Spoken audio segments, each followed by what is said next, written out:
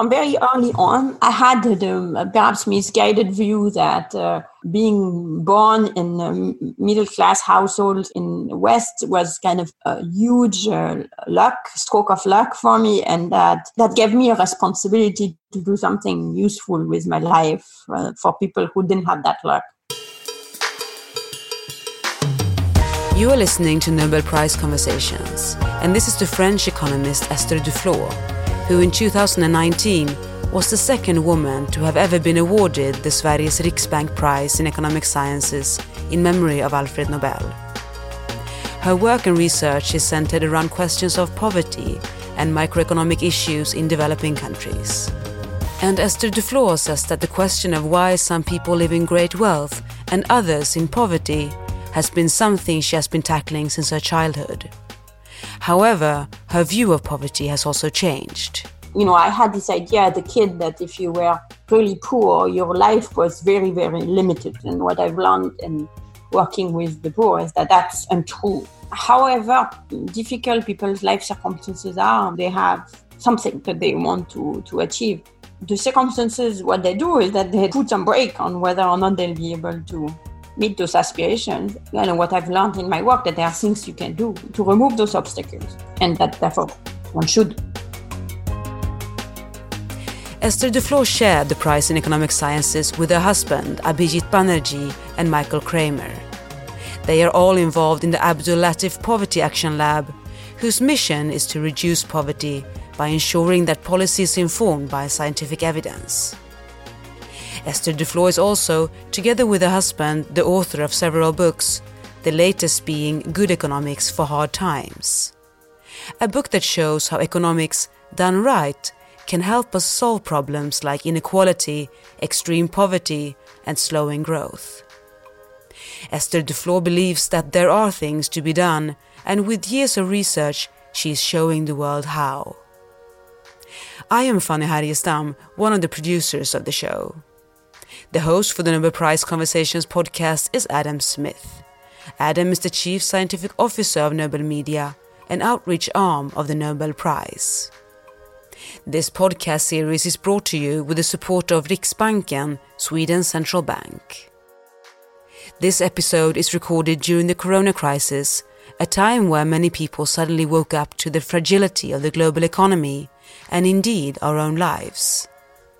And the worry of how the future will play out might be bigger than ever.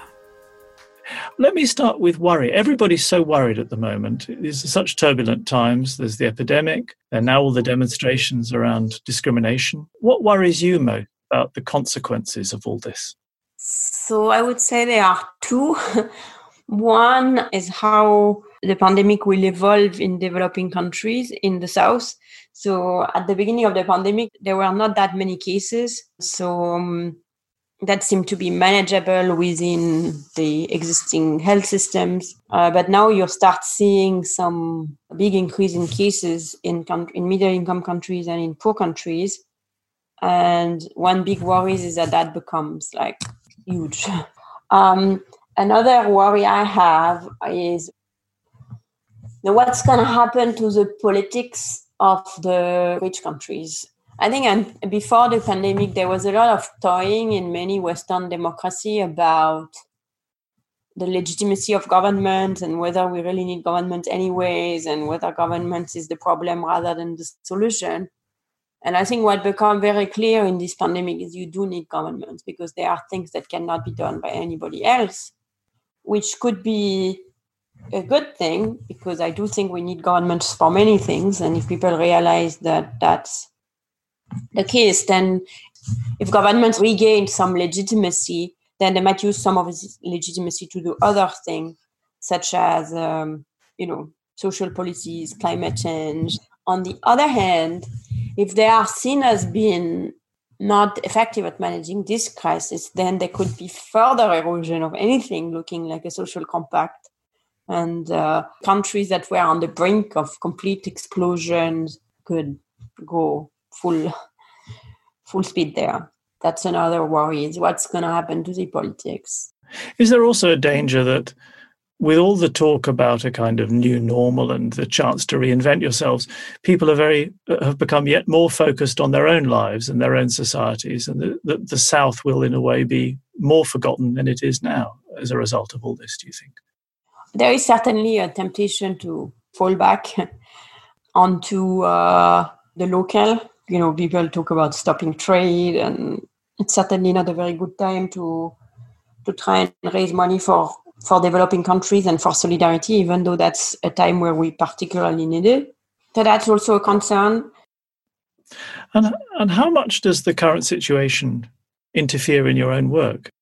So it's a pretty massive shock. We cannot see anybody in person, but we were able to adjust rather rapidly. So I think in the short run, we were able to pivot quite quickly. In the medium run, I think it makes us, unfortunately, even more needed, because there is a lot of things that we don't know on how to inform people, how to protect people in the face of this huge economic crisis, how to deal with entirely new problems such that returns of migrants. And that means that I think many of the projects that we were kind of engaged with have to stop or to be modified, but a lot of new things are coming online, and we need to learn both how to work safely and effectively and rapidly. We've learned to be nimble and flexible, so we'll use that. So I'm more concerned about the population we work with than about our work. I suppose one could look at it as new experimental conditions, but the populations you work with are being put under extraordinary stress at the moment, worse than ever. Fortunately, there were a lot of things we knew, thanks to past work, about what should be done quickly. For example, thanks to all of the work in behavioral economics and the experiments that I've done within, we have some ideas of how to promote some good behavior, on how social network can be harnessed to make sure that the information circulates. And we were able to immediately put that to use. So, for example, Abhijit Banerjee, who since the Nobel Prize really considered to be a saint or something, like hugely influential. He recorded some messages that in short videos that we sent to 25 million people. We had some control location and the treatment location where I did it. And what we found is huge impact on symptom reporting. So about a doubling, more than a doubling actually, in the frequency at which the local health worker reports that someone reported symptom into them. In places where the videos were sent, also an increase in about a third in hand washing and a decrease in traveling outside the village, even though it was a lockdown, so that people were not supposed to do it, but they did it anyway. And there was a decrease where people got the video. I think that might be, one of the ways in which the Nobel Prize has saved lives. That really is a result. Of course, I was going to ask you how 6 months on or so, the prize has affected your work and your life. And obviously, in some ways, it must be a distraction, but that's a very direct result where it's had a positive effect.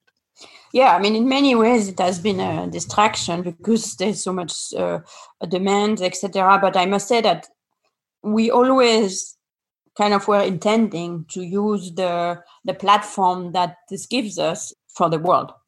I suppose we didn't intend that it would be so quick that it would become necessary. So I think that's the starkest example, the one I just gave you. And kind of the legitimacy of the Nobel Prize allowed us to very quickly contact like many doctors and have them record videos. And we've been involved in advising from various governments. And there, the legitimacy that this gives us has been immediately useful.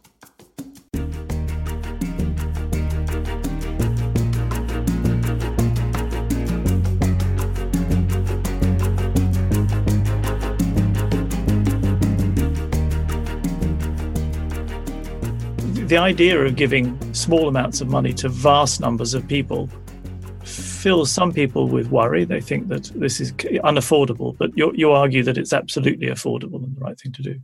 Yes, no, in the best of time, it's affordable. So what we advocated in Good Economics for Hard Time is what we call universal ultra basic income for developing countries. And what's an ultra basic income is something quite small, which really is the difference between starvation and survival. So for the rich countries, it might not be sufficient because it doesn't put you in a footing to live like a dignified existence in the rich countries. But for the poor countries, this like basic worry of not making it and not being able to put food on the table is very important and has a lot of implications for their willingness to take some risks, because if they think that in the bad outcome they starve, then they won't take the risk. It has a lot of impact on their ability to mentally focus on everything they have to do in life, because there are only so many things you can afford to worry about. And if food on the table is there, then kind of everything else recedes to the background. So if you can give people this assurance that no matter how bad things are going to be, they'll be fine at that fundamental levels, you have a lot of kind of positive things that get unlocked as a result of that. I was very struck by a phrase you used just now. You said the ability to live a dignified life. That's an important concept which seldom gets talked about, I suppose, when you're thinking about raising people's level of standard of living. You think about whether they have food, whether they have clothes, whether they have somewhere to sleep, whether they have a job. But people don't often talk about dignity, but it's very important, I suppose. Yeah, so that's something which we really insisted on in Good Economics for Hard Times, which is, putting dignity at the center of social protection. So unfortunately, social protection system worldwide have suffered from a Victorian overhang. Basically, in a lot of cases, the main principle behind the design of the systems is to make sure that people who don't deserve it don't access it, and also to make sure that as you access it, it doesn't make you complacent and therefore prevents you from the incentives to do the right thing and pull yourself by your bootstraps. So in the Victorian era, the whole protection system in the UK was very, very, very punitive. And this has evolved, but not very radically, in the sense that, unemployed worker, for example, still need to check in many times with their counselors to make sure that it's unpleasant enough that people just don't relax into being unemployed and all that. And the same is true in developing countries. And the result is that you have a system which is baroque, which has a lot of rules to be accessed. And that has two consequences. One is that it doesn't really reach its objectives of helping people, because a lot of people don't even manage to get help that would be entitled to. And the second is that it makes people very terrified that they one day might need to use the system, which in the Western countries, I think, make people extremely anxious about any social changes. It's true. I suppose so much of the kind of dislike of the other, at least in the north, in the richer countries, is based around the idea that people are going to come and get something for free. They're going to come and abuse our health service, or they're going to come and make use of our social services. And it's a very narrow view of the world. It's a very unpleasant view of the world, but it's a very real view. That is people's fear. And that brings us on to another theme, which is the question of migration and movement of populations, something that causes a tremendous worry in the richer countries, but really perhaps isn't to be worried about nearly as much as people do. So people have these very simplistic economic models that, if there is a kind of a fixed pie of jobs, so if more people come, there will be fewer jobs or they will pay less. But in reality, as migrants come, again, they consume, so they also generate demand and therefore jobs. And also they tend to take jobs that other people don't take and that have complementarities with what other people do. So if nobody wants to be the person who cleans the floor of the meatpacking plant during a coronavirus crisis, But if no one does it, then you cannot have the meat packing plant operating. So the persons who can run it from home don't have a job either. And so those complementarities are also essential, and they create jobs for the native workers. And then there are the more sort of identity fears. And what is striking is that, for example, in the US, the most anti-migration sentiment are in parts where there is very little migration.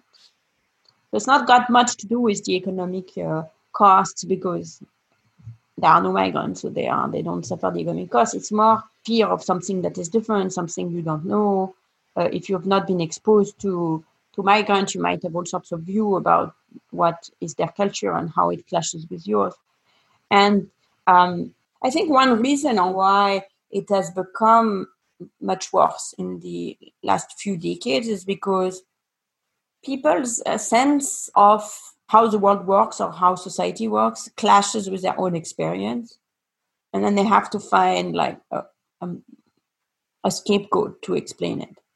So, for example, in the US, people are pretty convinced that social mobility is very high, that kids change their lives are not really dependent on their parents' situation.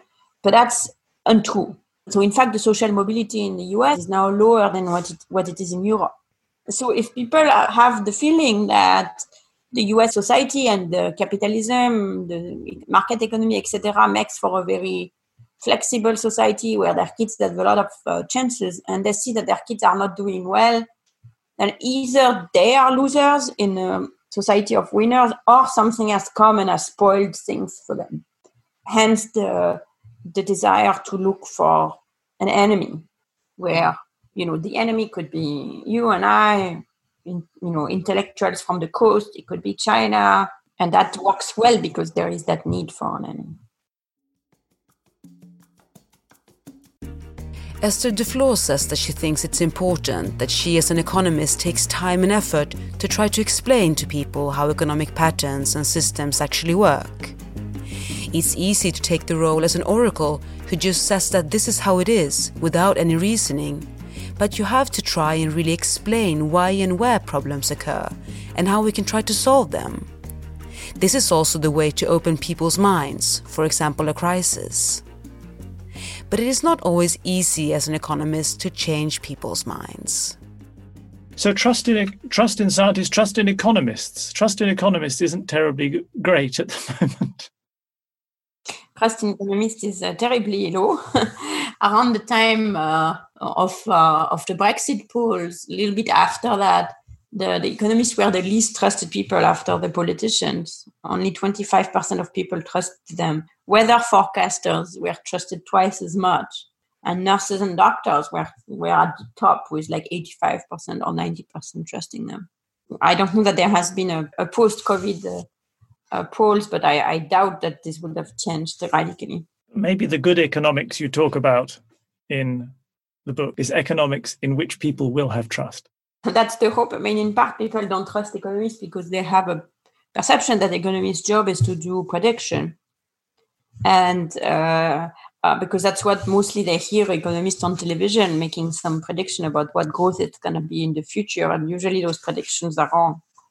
So then they tend to think that all economists, that's what they do, and they do it very badly. But in reality, that's not all economists do. And they do it very badly. That is true. Economists are terrible at prediction, but most economists do not do predictions.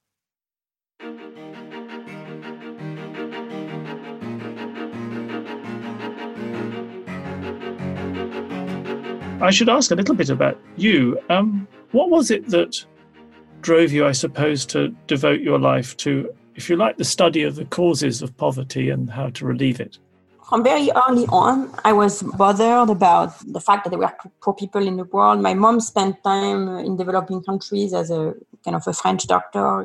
I had the perhaps misguided view that being born in middle-class households in the West was kind of a huge stroke of luck for me, and that I needed to repay that. That gave me a responsibility to do something useful with my life for people who didn't have that luck. Let me just stop you at that exact thought, because that's interesting. perhaps misguided. I suppose many people do feel that they feel that they've been born into extraordinary kind of lucky circumstances. But you've worked a great deal with people who have been born in very different circumstances. When you say misguided, do you think that actually it isn't that different to be born in different places, or it isn't that lucky to be born in the richer countries? No, when I said misguided, I meant maybe a bit grandiose, this idea that you can kind of go and like rescue people from wherever they are. And the second thing where it was misguided, and that took me a long time to realize that is not that the lives are not very, very different if you're born in different circumstances. But I had the vision of the poor world that was very much inspired by, if you want, Mother Teresa and Albert Schweitzer, of like people who need to get helped and rescued because there is nothing they can do, something like that. Whereas in fact, what I've learned in my work is that, people who are even in extreme poverty have sophisticated lives and lots of things they want to do and lots of ambition and lots of possibilities, which doesn't take away from the fact that we can make the circumstances better to make sure that these possibilities are realized. But, I had this idea as a kid that if you were really poor, your life was very, very limited, constructed. Your entire waking hours were devoted to meeting your very most basic needs, and that there was nothing else. And what I've learned in working with the poor is that that's untrue, even in the most extreme of circumstances. However difficult people's life circumstances are, they have like something that they want to achieve. The circumstances, what they do is that they put some brake on whether or not they'll be able to meet those aspirations. And what I've learned in my work, that there are things you can do to remove those obstacles. And that therefore one should.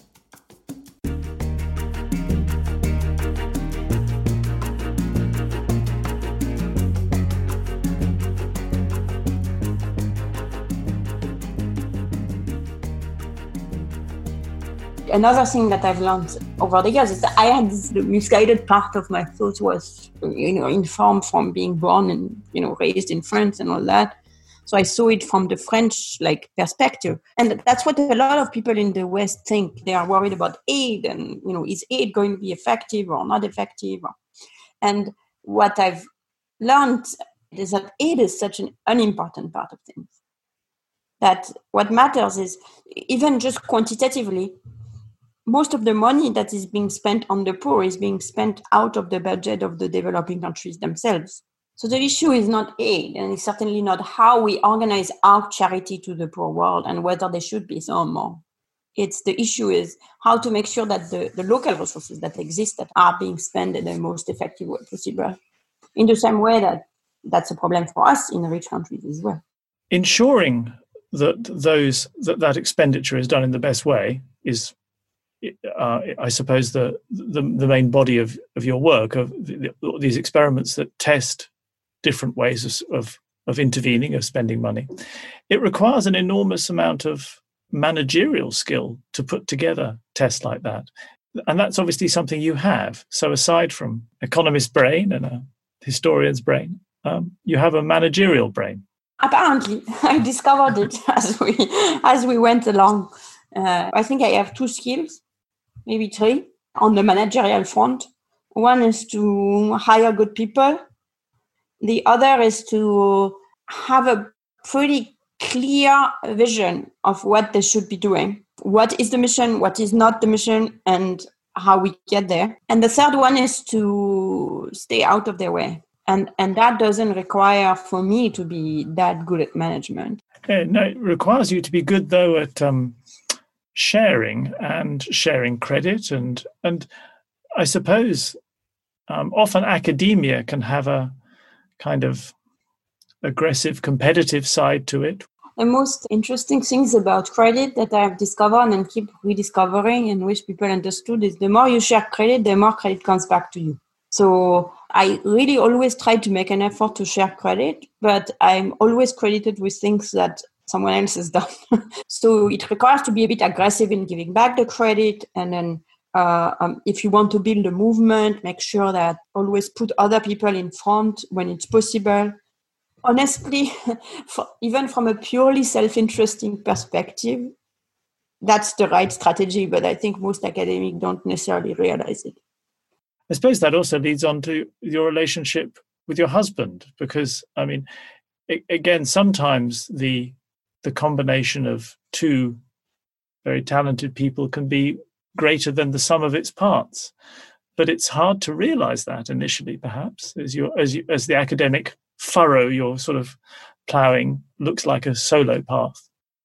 But not for our type of work. It's very much a teamwork anyways. So that for our type of work, that's much easier, where people have different roles and different strengths. And so in the wider world, like, we couldn't do any of our individual projects without a team member have different roles.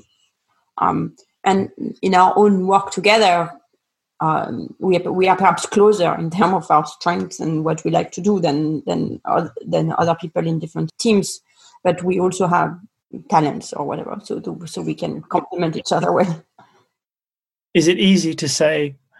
I should have you both in front of me when asking this question. But is it easy to say in which way your skills are complementary?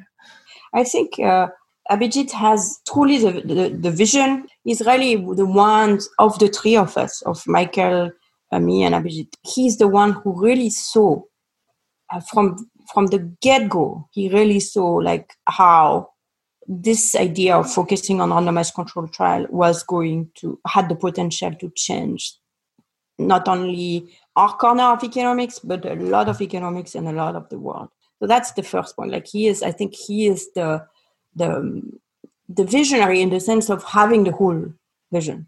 He is the one who can see how the conceptual framework works together, and why we need to do this and to do that in order to have a whole, something that at the end of the day is going to not just be a program evaluation telling us this is the effect of X and Y, but is going to teach us the true lessons that is portable in the world. And then once he has provided that frame, then I am more attuned to the day-to-day management of many things, and I have a sense of what are the different paths that we need to take to arrive where we need to go. I think that was fascinating to listen to, perhaps slightly unbalanced, because you're obviously quite a modest person as well. So I should have asked him as well, and then we would have had the balancing answer. Oh, I think the two things are important. I don't think we would be there where we are now without Michael Kremer taking the risk of even trying it out, without Abhijit laying out the whole plan, and without me kind of squirreling with the various pieces of that plan. You're lucky to have found each other.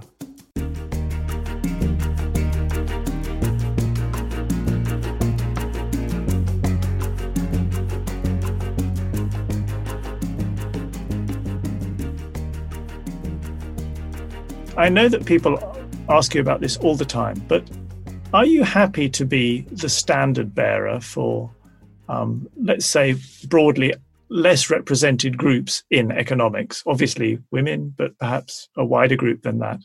Is that a role you like? I'm happy that there is someone, and I'm happy if it's me. That's fine with me.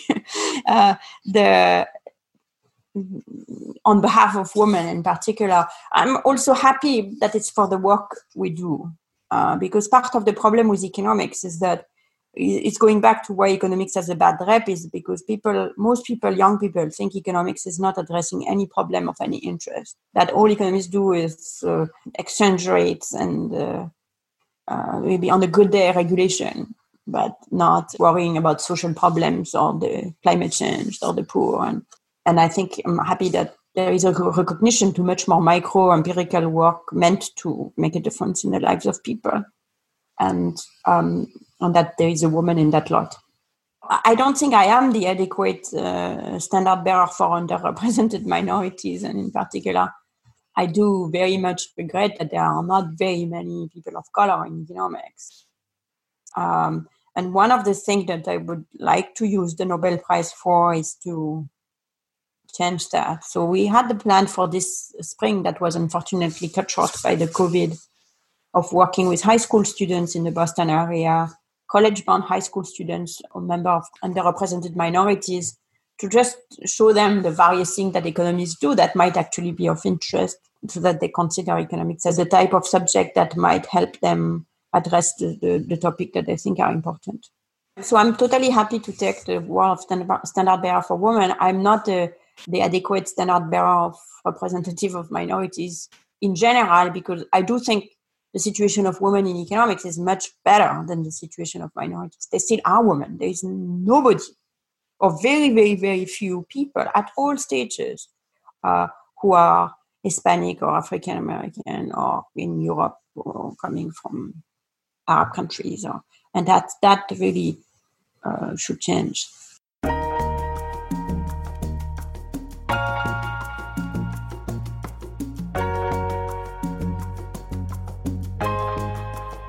You have just heard Nobel Prize Conversations, a podcast series with Adam Smith by Phil Tinterland for Nobel Media. The producer of this episode was Siri von Malmborg. I'm Fanny Härgestam, music by Epidemic Sound. Make sure to visit the official website nobelprize.org for more in-depth content. Thank you for listening.